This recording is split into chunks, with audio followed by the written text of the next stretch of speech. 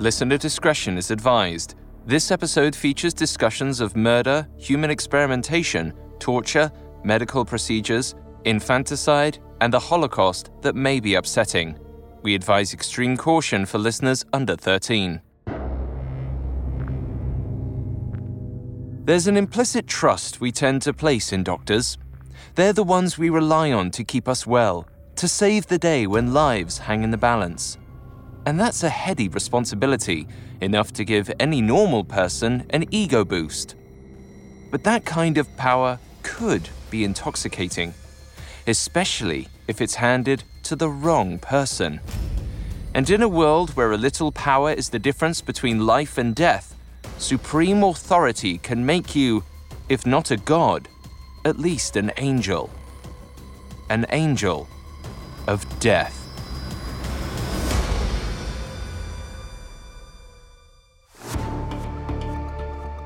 This is Medical Murders, a Parcast original. Every year, thousands of medical students take the Hippocratic Oath. It boils down to do no harm, but a closer look reveals a phrase much more interesting. I must not play at God. However, some doctors break that oath, choosing to play God with their patients, deciding who lives and who dies. Each week on Medical Murders, we'll investigate those who decided to kill. We'll explore the specifics of how they operate, not just on their patients, but within their own minds, examining the psychology and neurology behind heartless medical killers. I'm Alistair Murden, and I'm joined by Dr. David Kipper, MD. Hi, everyone. I'm very happy to be here to help Alistair with some medical insight and information into the killer's MO. I practice internal medicine and have done so for over 30 years. And I'm particularly excited to be diving a little deeper into our story of Josef Mengele, the Angel of Death. You can find episodes of Medical Murders and all other Parcast originals for free on Spotify or wherever you listen to podcasts. To stream Medical Murders for free on Spotify, just open the app and type Medical Murders in the search bar. This is our final episode on Dr. Josef Mengele, also known as Auschwitz-Birkenau's Angel of Death. Last week, we learned about Mengele's quest to become a famous doctor and anthropologist, and his zealot-like devotion to his mentor, Ottmar Freyer von Verschuer. Today, we're delving into Mengele's horrific tenure as a doctor at Auschwitz-Birkenau, the ghastly experiments he carried out, and the quest to bring him to justice. All this and more coming up. Stay with us. This episode is brought to you by Anytime Fitness. Forget dark alleys and cemeteries. For some, the gym is the scariest place of all. But it doesn't have to be. With a personalized plan and expert coaching, Anytime Fitness can help make the gym less frightening. Get more for your gym membership than machines. Get personalized support anytime, anywhere. Visit AnytimeFitness.com to try it for free today. Terms, conditions, and restrictions apply. See website for details. A new true crime podcast from the team behind Up and Vanished. In 2016, adventurer Justin Alexander was invited on a trek by an Indian holy man. They headed to a spiritual ground in the Himalayan mountains, a place beyond civilization. The holy man returned and said nothing, but Justin was never seen again. What happened to him? Dive into our investigation in Status Untraced. Available now. Listen for free on Spotify. Hi, I'm Blair. Wanna hear something scary? Join me as I read the creepiest urban legends, folktales, and ghost stories that I learn on my travels around the world and that we receive from listeners like you. But only if you think you can handle it. Listen on Spotify or wherever you get your podcasts. Until next time, sweet screams.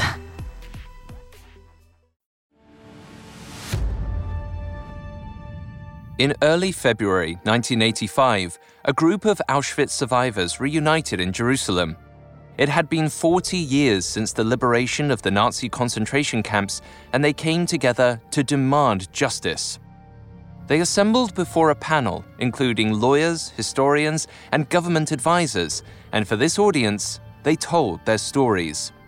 30 survivors in all, including twins and little people, shared their harrowing experiences behind the barbed wire of Auschwitz-Birkenau. Testimony was delivered in Hebrew, English, and French, with some survivors speaking publicly for the first time about their treatment at the hands of Josef Mengele, the angel of death.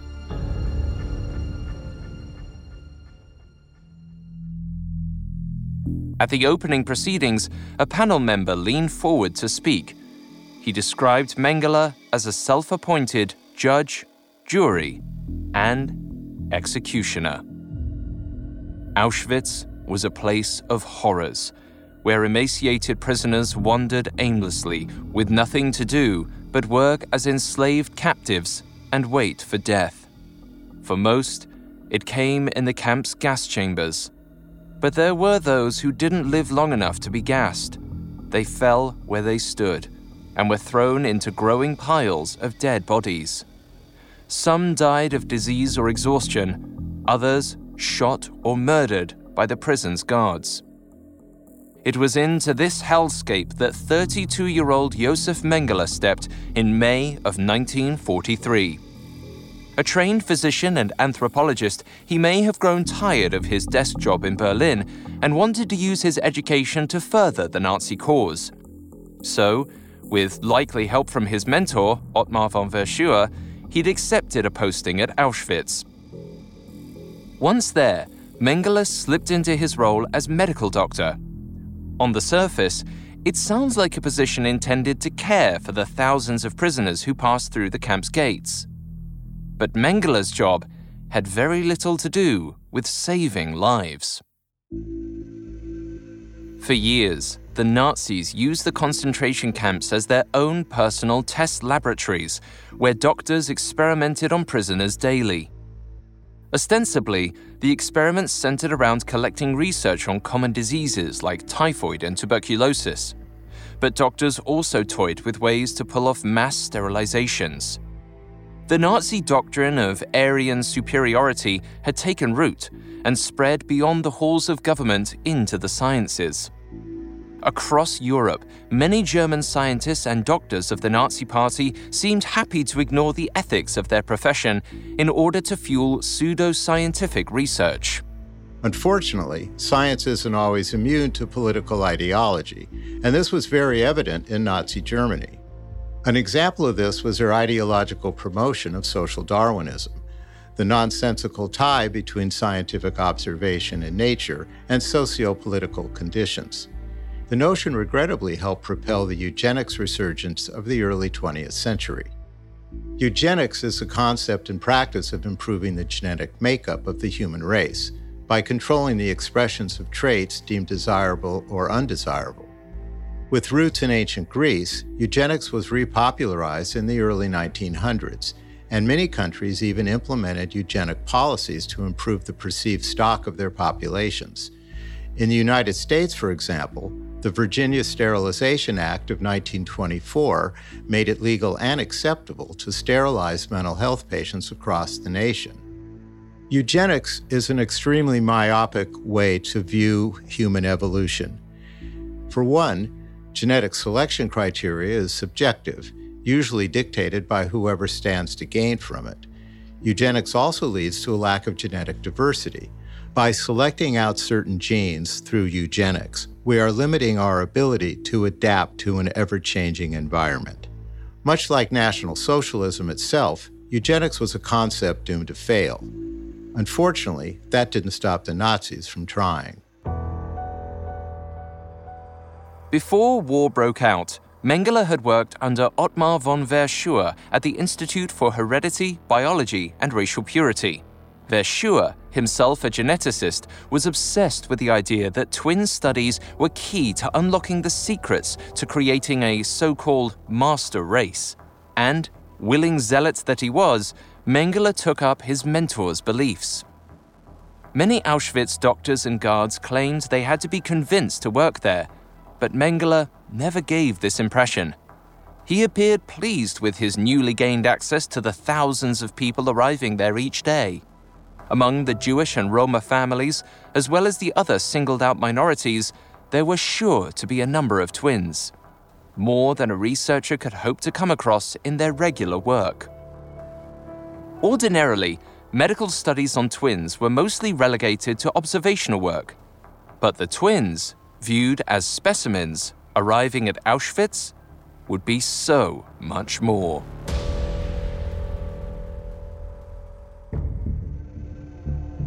Despite his ulterior motive, Mengele wasn't at Auschwitz solely to experiment on twins.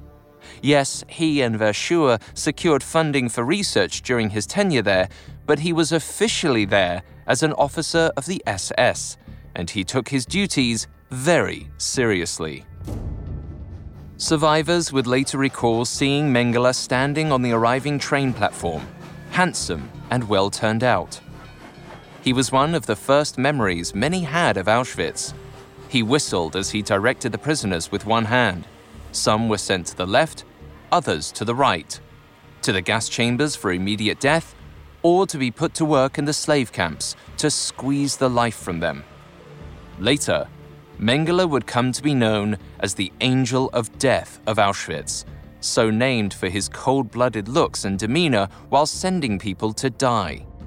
But as he calmly sentenced thousands of people to a swift, painful end, Mengele watched carefully for any twins spilling out of the trains. Families with twins weren't sure what the guards' intentions were, but most sent them to Mengele willingly. Though, some were taken forcibly from their parents, plucked from the straggling line of people waiting to walk into the gas chambers. Others, who weren't twins, were also pulled aside to be spared. Little people, the exceptionally tall, and those with a noticeable physical condition all piqued Mengele's interest and were allowed to live. For now.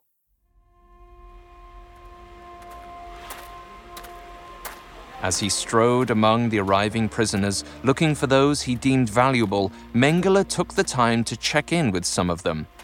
He asked how the journey was and, with all the concern of a doctor, listened as they shared the details of the trip. He asked for specifics, eager to hear how cramped the train had been or how many people died along the way. Trusting the charming, handsome man, some people told him they felt unwell. With a sympathetic smile, he sent them to die. Others he singled out, handing them a postcard and pencil. He asked these prisoners to write postcards home and took pleasure in dictating a description of the loveliness of Auschwitz and urging the reader to visit. Once the postcard was written and addressed, he calmly directed the scribe into the line snaking towards the gas chambers. With cold indifference, Mengele directed most pregnant women to their deaths, though he decided to spare some. On his orders, those he saved were somewhat looked after, for Auschwitz standards, but this care only lasted until the woman gave birth, at which point both mother and child were usually sent to the gas chambers. Like much of Mengele's decisions and work at Auschwitz, his reasoning was unclear. However, at least one mother, Ruth Elias, had a separate fate. She somehow escaped Mengele's notice when she arrived 3 months pregnant at the camp. But when he did find out, he decided to make the most of the situation. Immediately following the birth of her baby girl, Mengele ordered Ruth's breasts to be tightly bandaged. He wanted to see how long a newborn can live without food. For a week, Ruth tried desperately to keep her baby alive with moistened bread and soup, but it was no good. Mengele came to check on her and the baby every day. One night, Mengele appeared at Ruth's bedside and told her to be ready the next morning. Ruth knew he intended to send them both to the gas chambers and despaired. But that evening, a Jewish prisoner and doctor, forced to work while at Auschwitz, came to Ruth. She handed her a syringe filled with morphine and offered an alternative to Mengele's plan. The doctor urged Ruth to kill her own baby. The doctor explained that she herself had taken the Hippocratic Oath that she mustn't take a life. But in this case, there was no saving Ruth's daughter. If she didn't die of starvation first, the gas chamber awaited at dawn. Ruth, however, still had a chance. If the baby was dead, she reasoned, Mengele just might lose interest in the mother. With her little girl barely clinging to life, Ruth injected her with the morphine. It was a macabre show of compassion from the new mother and her fellow prisoner. With sorrow, the women nestled the tiny corpse among the pile of bodies outside their barracks. The gamble paid off. When Mengele arrived in the morning, he was frustrated by the baby's death. He wanted the body, presumably to perform an autopsy, but couldn't find it among the many dead. Ruth was sent away to another camp. And if it was one doctor's compassion that led to Ruth's eventual survival, it's also true that Mengele's twisted curiosity played a role in keeping her alive, at least for a time. That same curiosity caused Ruth immeasurable pain and suffering. But she wasn't the only one who survived, albeit severely scarred, by Josef Mengele's scientific curiosity. Up next, Mengele's experiments on the twins of Auschwitz. Hi listeners, I'm thrilled to tell you about a new Spotify original from Parcast that I think you'll really enjoy. It's called Our Love Story. Every Tuesday, Our Love Story celebrates the ups, downs, and pivotal moments that turn complete strangers into perfect pairs. Each episode offers an intimate glimpse inside a real-life romance, with couples recounting the highlights and hardships that define their love. Whether it's a chance encounter, a former friendship, or even a former enemy, Our Love Story proves that love can begin and blossom in the most unexpected ways. Ready to hear more? Follow Our Love Story free on Spotify or wherever you listen to podcasts. This episode is brought to you by Anytime Fitness. Forget dark alleys and cemeteries. For some, the gym is the scariest place of all, but it doesn't have to be. With a personalized plan and expert coaching, Anytime Fitness can help make the gym less frightening. Get more for your gym membership than machines. Get personalized support anytime, anywhere. Visit AnytimeFitness.com to try it for free today. Terms, conditions, and restrictions apply. See website for details. Now, back to the story. In 1943, 32-year-old Dr. Josef Mengele took up his post as an SS officer and doctor at Auschwitz-Birkenau. There, he played a key role in selecting who would die in the gas chambers and who would live to work in the slave labor camps. But while that was his official role at Auschwitz, he was also there to satisfy his own pseudo-scientific curiosity and further his research on genetics and eugenics. To do that, he needed twins, hundreds of them, and with thousands of people arriving at the camp each day, he got them. It's important to note that any official records of Mengele's work at Auschwitz have been lost. It's possible they were destroyed by SS guards as they abandoned the camp, or they were seized by the liberating forces, or both. Whatever the case, with the records went any documentation of exactly what Mengele did to his subjects or the twisted reasoning behind his experiments. Mengele's let's see what happens approach was likely a combination of morbid curiosity and his complete lack of empathy. While his scientific grounding was always dubious, Auschwitz was a place where he could feed his macabre curiosities without consequence, under the guise of legitimate scientific research. In psychology, this is known as sublimation, or the transformation of socially unacceptable desires and behaviors into legitimate actions. One example of this is the belief that some doctors, especially surgeons, practice in order to satiate their desires to tinker with human bodies. Medical doctors and surgeons have a different approach to their patients. Medical doctors look to establish long-term and caring relationships over time, whereas surgeons are called in to fix a specific problem and don't have that advantage of developing these relationships. And for surgeons, that may actually be an advantage, not a disadvantage. Most doctors like myself are not comfortable being in the surgical suite. I think that sublimation for surgeons is just one part of the equation. I think there are many reasons that people go into specific specialties. In Mengele's Auschwitz experiments, it seems he was doing little else than satisfying his personal fascinations. Given what we do know about Mengele's research, it's evident he lacked the ethics, morality, and smarts to carry out any proper scientific studies. What he did do was approximate the scientific method while unsuccessfully masquerading as a caring physician.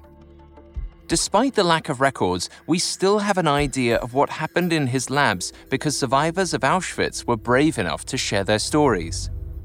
And they painted a terrifying picture of the smiling angel of death.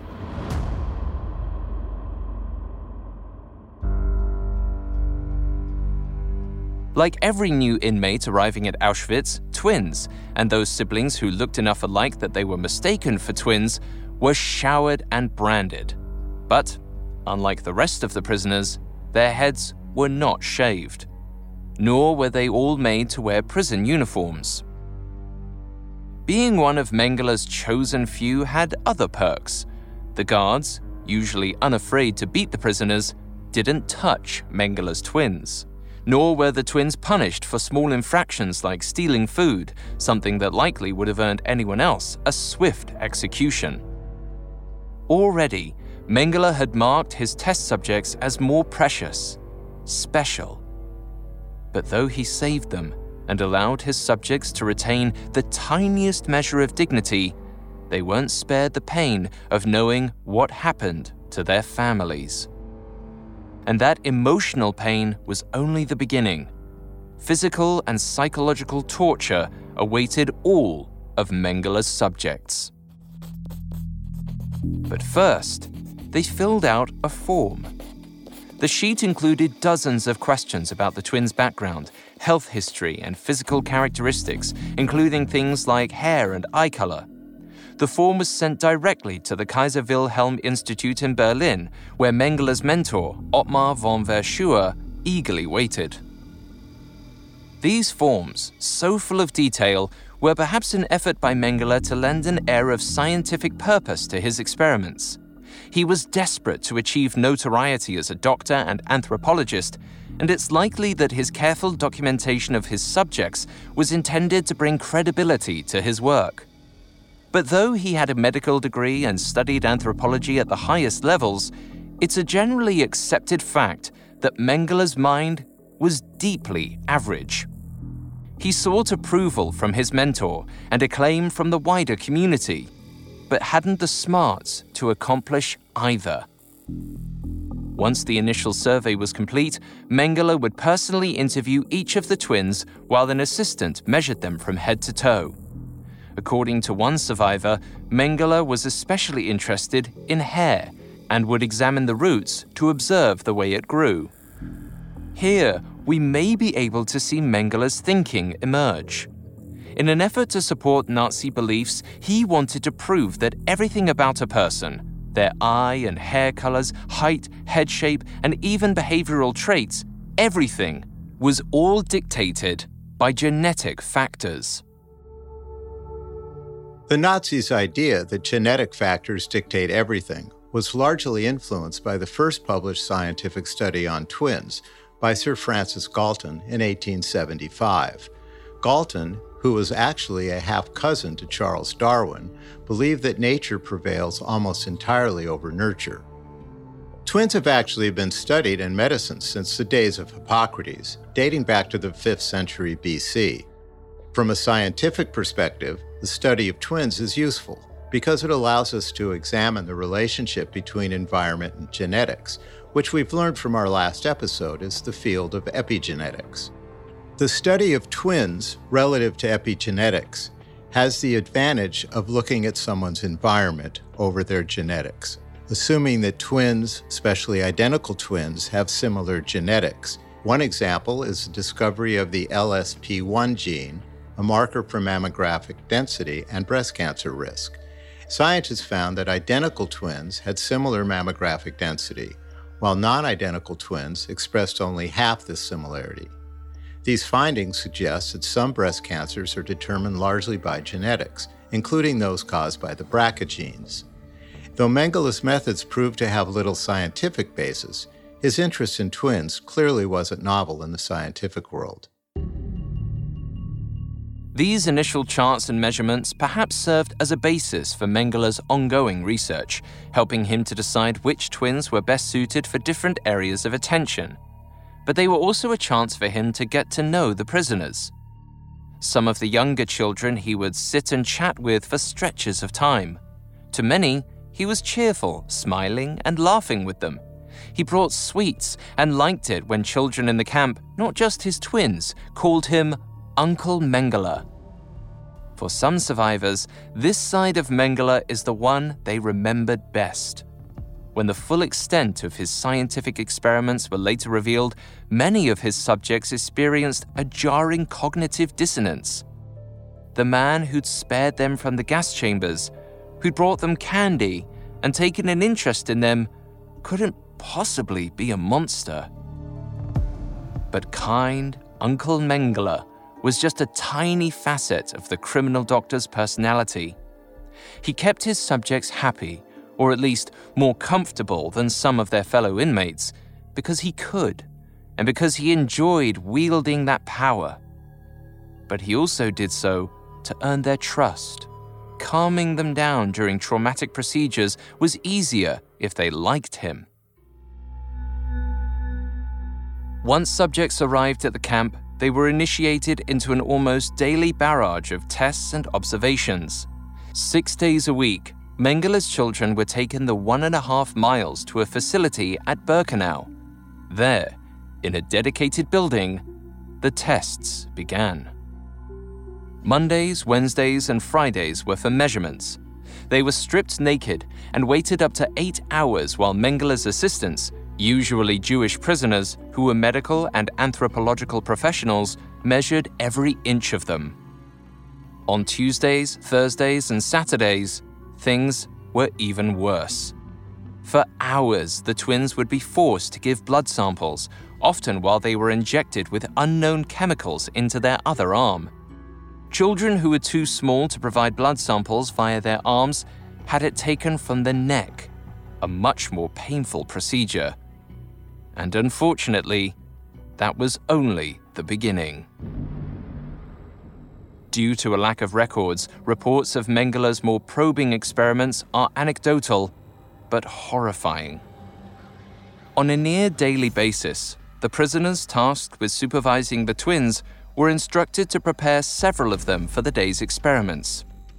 The chosen prisoners were bathed and taken to one of a number of facilities around Auschwitz-Birkenau. Sometimes the experiments were little more than X-rays or blood tests, but not always. Like a good Nazi, Mengele was obsessed with producing the perfect Aryan specimen. As mentioned earlier, it's believed by some that he hoped to find the secret to altering a person's hair and eye color and share that valuable knowledge with Verschuer and his colleagues. To this end, he performed experiments on the eyes of his twins. A pair of twins who survived recalled, "One day, we were given eye drops. Afterward, we could not see for several days. We thought the Nazis had made us blind." Eye drops were the least invasive of the eye procedures. Some had chemicals injected directly into their eyeballs, simply so Mengele could observe the results, waiting for a color change that would never come. Other experiments occurred with little explainable reasoning. One survivor, Alex Deckel, who was 12 when he arrived at Auschwitz, recalled seeing Mengele perform an operation to remove pieces from a prisoner's stomach. Deckel stated that the procedure was performed without the use of anesthesia. He also witnessed Mengele removing a person's heart. Again, sans anesthesia.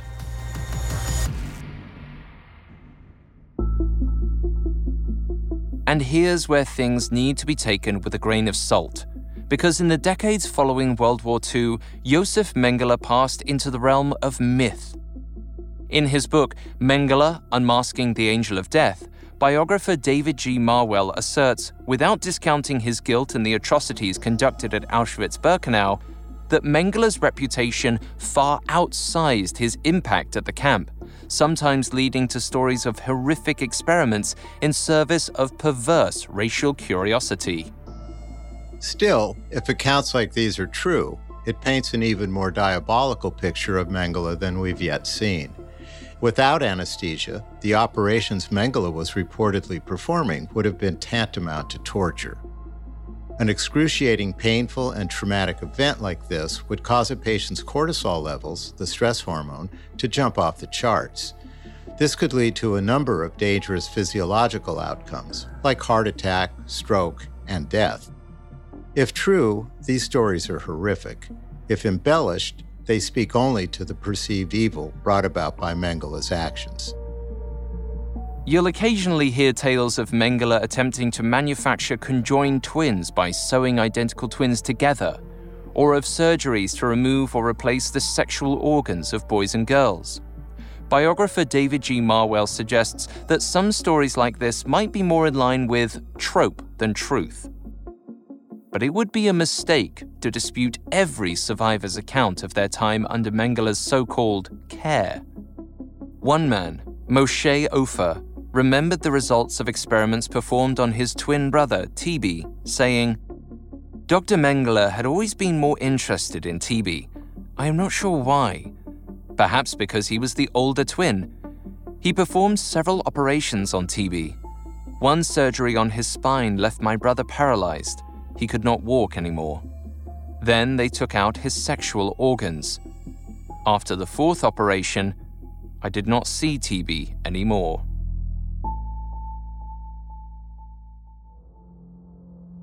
Whether or not all of his experiments were as gruesome as the stories suggest is a subject many have debated for decades.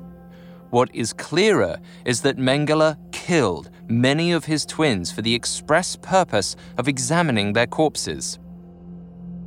Dr. Miklos Niesli, a Jewish prisoner, performed autopsies for Mengele in a specially constructed dissection room. In July of 1945, Dr. Niesli offered his deposition about one particular disturbing evening at Auschwitz. 14 Roma twins waited outside the dissection room, crying. One by one, Mengele had each child brought into the room and laid upon the dissection table. There, he injected them with Evipan to first knock them out, then chloroform directly into their heart to kill them. According to Dr. Niesli, each of the waiting twins met the same fate that night.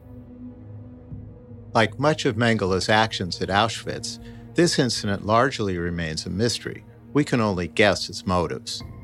The reason Mengele combined Evipan with the chloroform is that Evipan was something that would augment or be synergistic with the chloroform to make its effect even stronger. When used by itself, it does not have the same killing power as it does when combined with chloroform. Maybe the combination of Evipan and chloroform, in Mengele's mind, was a more humane method of killing than the gas chambers. This certainly would have been a less painful, less frightening death. Summarily killing them in his own way may have also been something that made Mengele feel powerful, one last measure of personal control over his victims. He may have even simply felt they were no longer of use to him. Whatever his reason for executing these twins, they join the number of Mengele's subjects who didn't survive Auschwitz. And though many twins survived Auschwitz because they were Mengele's subjects, some died for the same reason. Author Robert J. Lifton theorized that part of the twins' value to Mengele was in the curious trick of their genetic sameness. they could be studied under identical conditions, go through the same or similar experiments, and then, if needed, be thoroughly examined once they were dead. Another Auschwitz prisoner doctor, radiologist Abraham C., recalled a pair of Roma twins who were particular favorites of Mengele and the prisoner doctors. The boys were around 6 or 7, and both exhibited symptoms of suspected tuberculosis. They were studied, as the Nazis were interested in curing the disease, but careful examination led most doctors at the camp to declare them free of the disease. But Mengele was unconvinced. Stubborn and furious at being contradicted, he insisted that he alone knew the truth. After arguing with Abraham, Mengele stormed from the room and returned an hour later. He calmly admitted that the boys were not tubercular, and that he shot each boy in the neck, then dissected their still warm bodies to search for signs of the disease.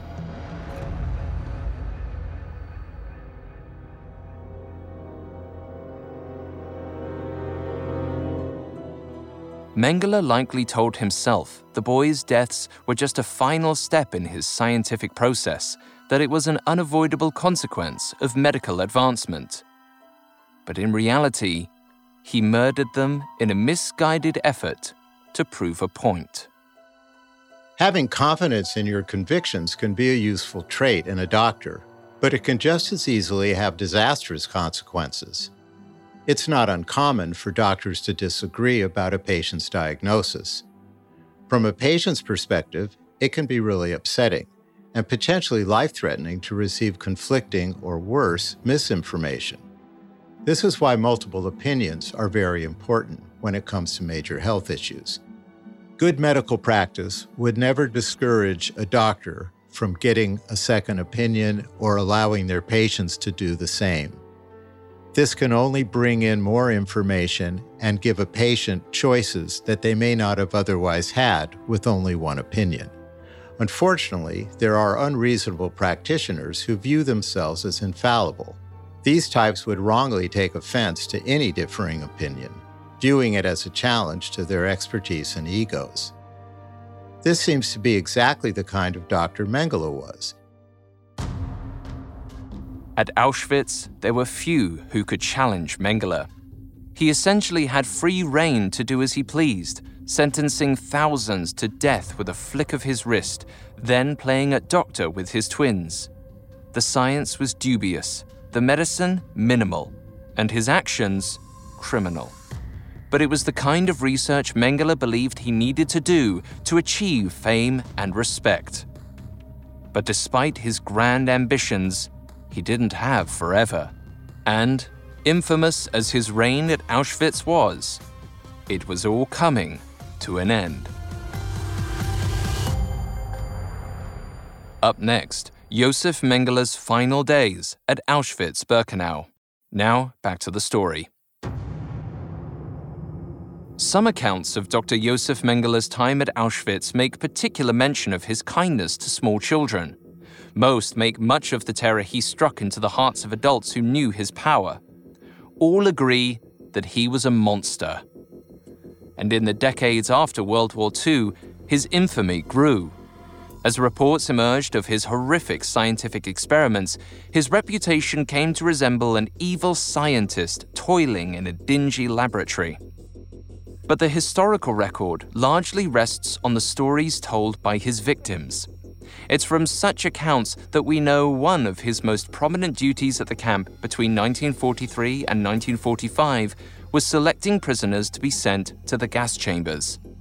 Those who escaped that fate upon their arrival still lived in fear of Mengele. As a physician at Auschwitz, he strolled through the camp and various barracks, choosing those who looked weak, sick, or imperfect.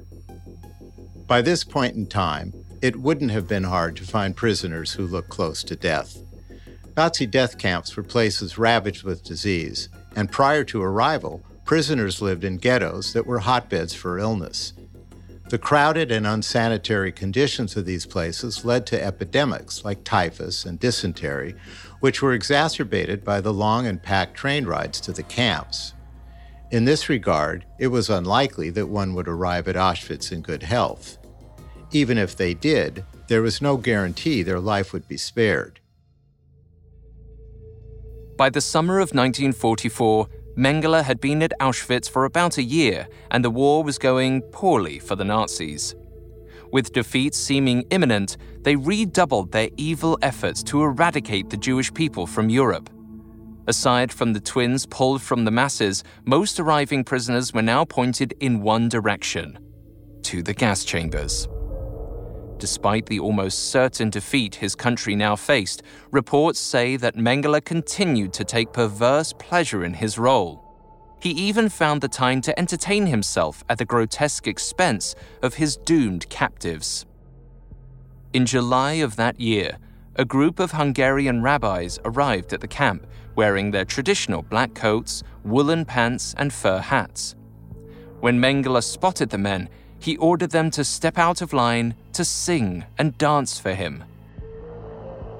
The rabbis began chanting the Kol Nidre, a hymn of atonement. As they danced and displayed their spiritual devotion, Mengele was unmoved. Their prayer wouldn't save them from his judgment. When they were done, they rejoined the line, moving into the gas chambers. It wouldn't be the last time Mengele wielded his power with unnecessary cruelty. By now, this was his domain, and he had carte blanche. Within Mengele's fiefdom, his tests on twins weren't the only twisted medical research. And separate from his own experimentations, Mengele's sense of cruelty knew no bounds. He sometimes liked to keep his own subjects happy to make his own life easier. But those prisoners he didn't need were another story entirely. One account tells of 15-year-old E.B. Hillman, whose striking beauty shone even with a roughly shorn head and clad in the shapeless Auschwitz uniform. By the time she arrived at the camp, most selections for the gas chambers took place inside the gates of Auschwitz. Ostensibly to help him make a better-informed decision, Mengele ordered many of the women to strip naked for him. When E.B. Hillman removed her clothes, onlookers reported Mengele's marked fascination with her. She transfixed him. And that was unacceptable. He resolved that she should be punished and ordered her sent to Block 10. That infamous building was where Mengele's colleagues conducted cruel gynecological experiments. Hardly any of the subjects survived.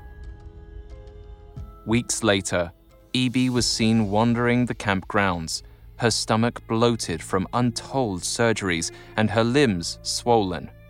She looked aged and withered, no longer an enchanting beauty and no longer of any concern to Mengele. He had other things on his mind. As 1944 drew to a close, even fanatics like Mengele could read the writing on the wall. Some SS officers and guards began making preparations for retreat just in case. Still, when the Roma camp within Auschwitz was closed and all its prisoners slaughtered, Mengele was careful to have his twins' bodies retrieved from the gas chambers to properly examine them. It's interesting to note that Mengele's twins were likely some of the very few victims of the Holocaust who received an autopsy. It's impossible to say what his intentions were in performing these autopsies. Maybe he felt he missed some important detail after reviewing his work. It's also possible that his interest in twins escalated to some bizarre obsession, a sort of behavioral addiction driven by his brain's dopamine imbalance. Whether this action was driven by a need for thoroughness or something more pathological, Mengele's scientific records would ultimately be lost to time. But to the end, he remained committed to completing his work, whatever it was. And he began to worry about what would happen to his data in the coming months. To one of the prisoner doctors, he lamented, "Isn't it a pity that all this work will fall into the hands of the Bolsheviks?" With the Russians just weeks from reaching Auschwitz, many Nazi doctors destroyed their records, but not Mengele. In a desperate effort to preserve his research, he packed slides and notes into boxes, then supposedly had them shipped to his hometown of Günzburg. But where those boxes ended up is anyone's guess. It seems that no one has ever uncovered written records of Mengele's work at Auschwitz, and the doctor himself didn't stick around to answer any questions. In January of 1945, he disappeared from the camp under cover of darkness.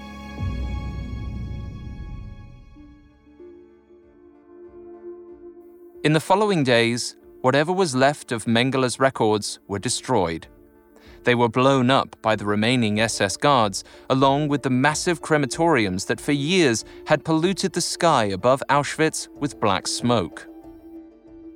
Though it's clear that Josef Mengele was never the great scientific mind he imagined himself, it's hard to not be somewhat curious about his lost medical records. In all likelihood, however, Mengele's research was probably not all that useful, despite the importance he attributed to it. It's even possible that Mengele tried to hide these records, not for their research value, but to avoid embarrassment over his incompetence, brutality, and lack of results. Many with first-hand knowledge of Mengele's experiments at Auschwitz denounced him as a scientific wannabe, which makes it even harder to imagine that his lost records would be a great contribution to medicine. And yet, the doctor's work at Auschwitz was deemed too valuable or too incriminating to fall into the hands of the enemy, so it was destroyed with all the rest. It was a desperate attempt by the Nazis to cover their tracks, to hide the millions of murders that took place at the concentration camps. Thankfully, it didn't work, and the world was made aware of the Holocaust. Unfortunately, many of the worst offenders from the Nazi leadership evaded those seeking to bring them to justice, including the Angel of Death of Auschwitz. Following his escape, Mengele largely remained a free man. In the immediate aftermath of the war, only the survivors of Auschwitz really knew what he had done there. Unfortunately, he was not a prominent name on many wanted lists. He slipped through the cracks and eventually made his way to South America. Even after the war, he seemed unable to stay away from medicine, risking still more lives in the process. In Argentina, he practiced medicine without a license until a teenage patient died during an abortion. Afraid that any attention would expose his identity as a war criminal, he moved on. He was just in the nick of time, too. Nazi hunters had tracked down his Argentina address and ordered his extradition. But by the time everything was in place for his arrest, Mengele was already gone, fled to Paraguay. Unfortunately, this wasn't his only escape from justice during his years as a fugitive. For decades, so many of Mengele's surviving twins stayed silent, too traumatized to speak up, too fearful to share their horrifying ordeal. Until February of 1985, when a group of surviving twins reunited in Jerusalem to finally reveal the truth. It was a trial of sorts. 40 years had passed since he slipped away from Auschwitz, and Mengele had never faced justice. His victims were done waiting for their day in court. 3 days of testimony made headlines around the world as the truth about Josef Mengele's twisted experiments came to light for the first time. At the close of the trial, the assembled tribunal demanded that efforts resume to apprehend the 73-year-old doctor and bring him to justice. An international manhunt began, with forces from the US, Israel, and Germany searching for any sign of the elusive Mengele. They wouldn't have to look for long. That same year, German police exhumed remains from a grave in Brazil and confirmed they were in fact Josef Mengele. The renewed effort to find Mengele had come too late. In 1979, at the age of 67, he suffered a stroke while swimming and drowned. He was buried under the name Wolfgang Gerhardt, hiding his true identity even to the grave. In his youth, Mengele was desperate for fame and admiration for his work. But beyond his Auschwitz infamy, he didn't contribute anything to the medical field. A lot is made of the temperament required to be a doctor, but seldom do we talk about the personality of scientists. Josef Mengele was fit to be neither. To the end, Josef Mengele remained an unrepentant Nazi who failed to take responsibility for the monstrous role he played in the Holocaust. Shielded by his family's wealth and helped by sympathizers, he deprived his victims of the chance to confront him, to ask him why. If Mengele had a great mind, if he were truly concerned with the scientific import of his research, he might have felt compelled to defend or explain his crimes at Auschwitz-Birkenau. Then again, it's easier to see that Mengele's mind was neither great nor particularly scientific. He was mediocre to the last degree, except perhaps in his capacity for evil.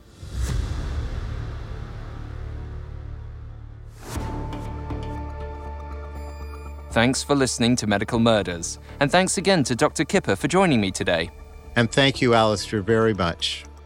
For more information on Josef Mengele, among the many sources we used, we found the book Children of the Flames, Dr. Josef Mengele and the Untold Story of the Twins of Auschwitz by Lucette Matalon-Lognado and Sheila Cohn-Deckel, and The Nazi Doctors, Medical Killing and the Psychology of Genocide by Robert J. Lifton, extremely helpful to our research.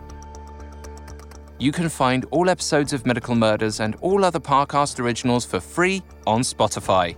Not only does Spotify already have all of your favorite music, but now Spotify is making it easy for you to enjoy all of your favorite Parcast originals like Medical Murders for free from your phone, desktop, or smart speaker. To stream Medical Murders on Spotify, just open the app and type Medical Murders in the search bar. We'll see you next time.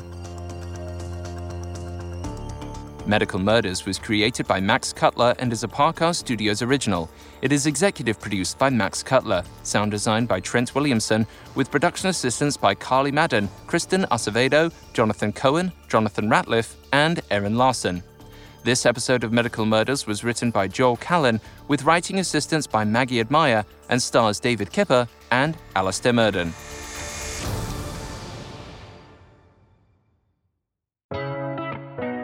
Listeners, don't forget to check out Our Love Story, the newest Spotify original from Parcast.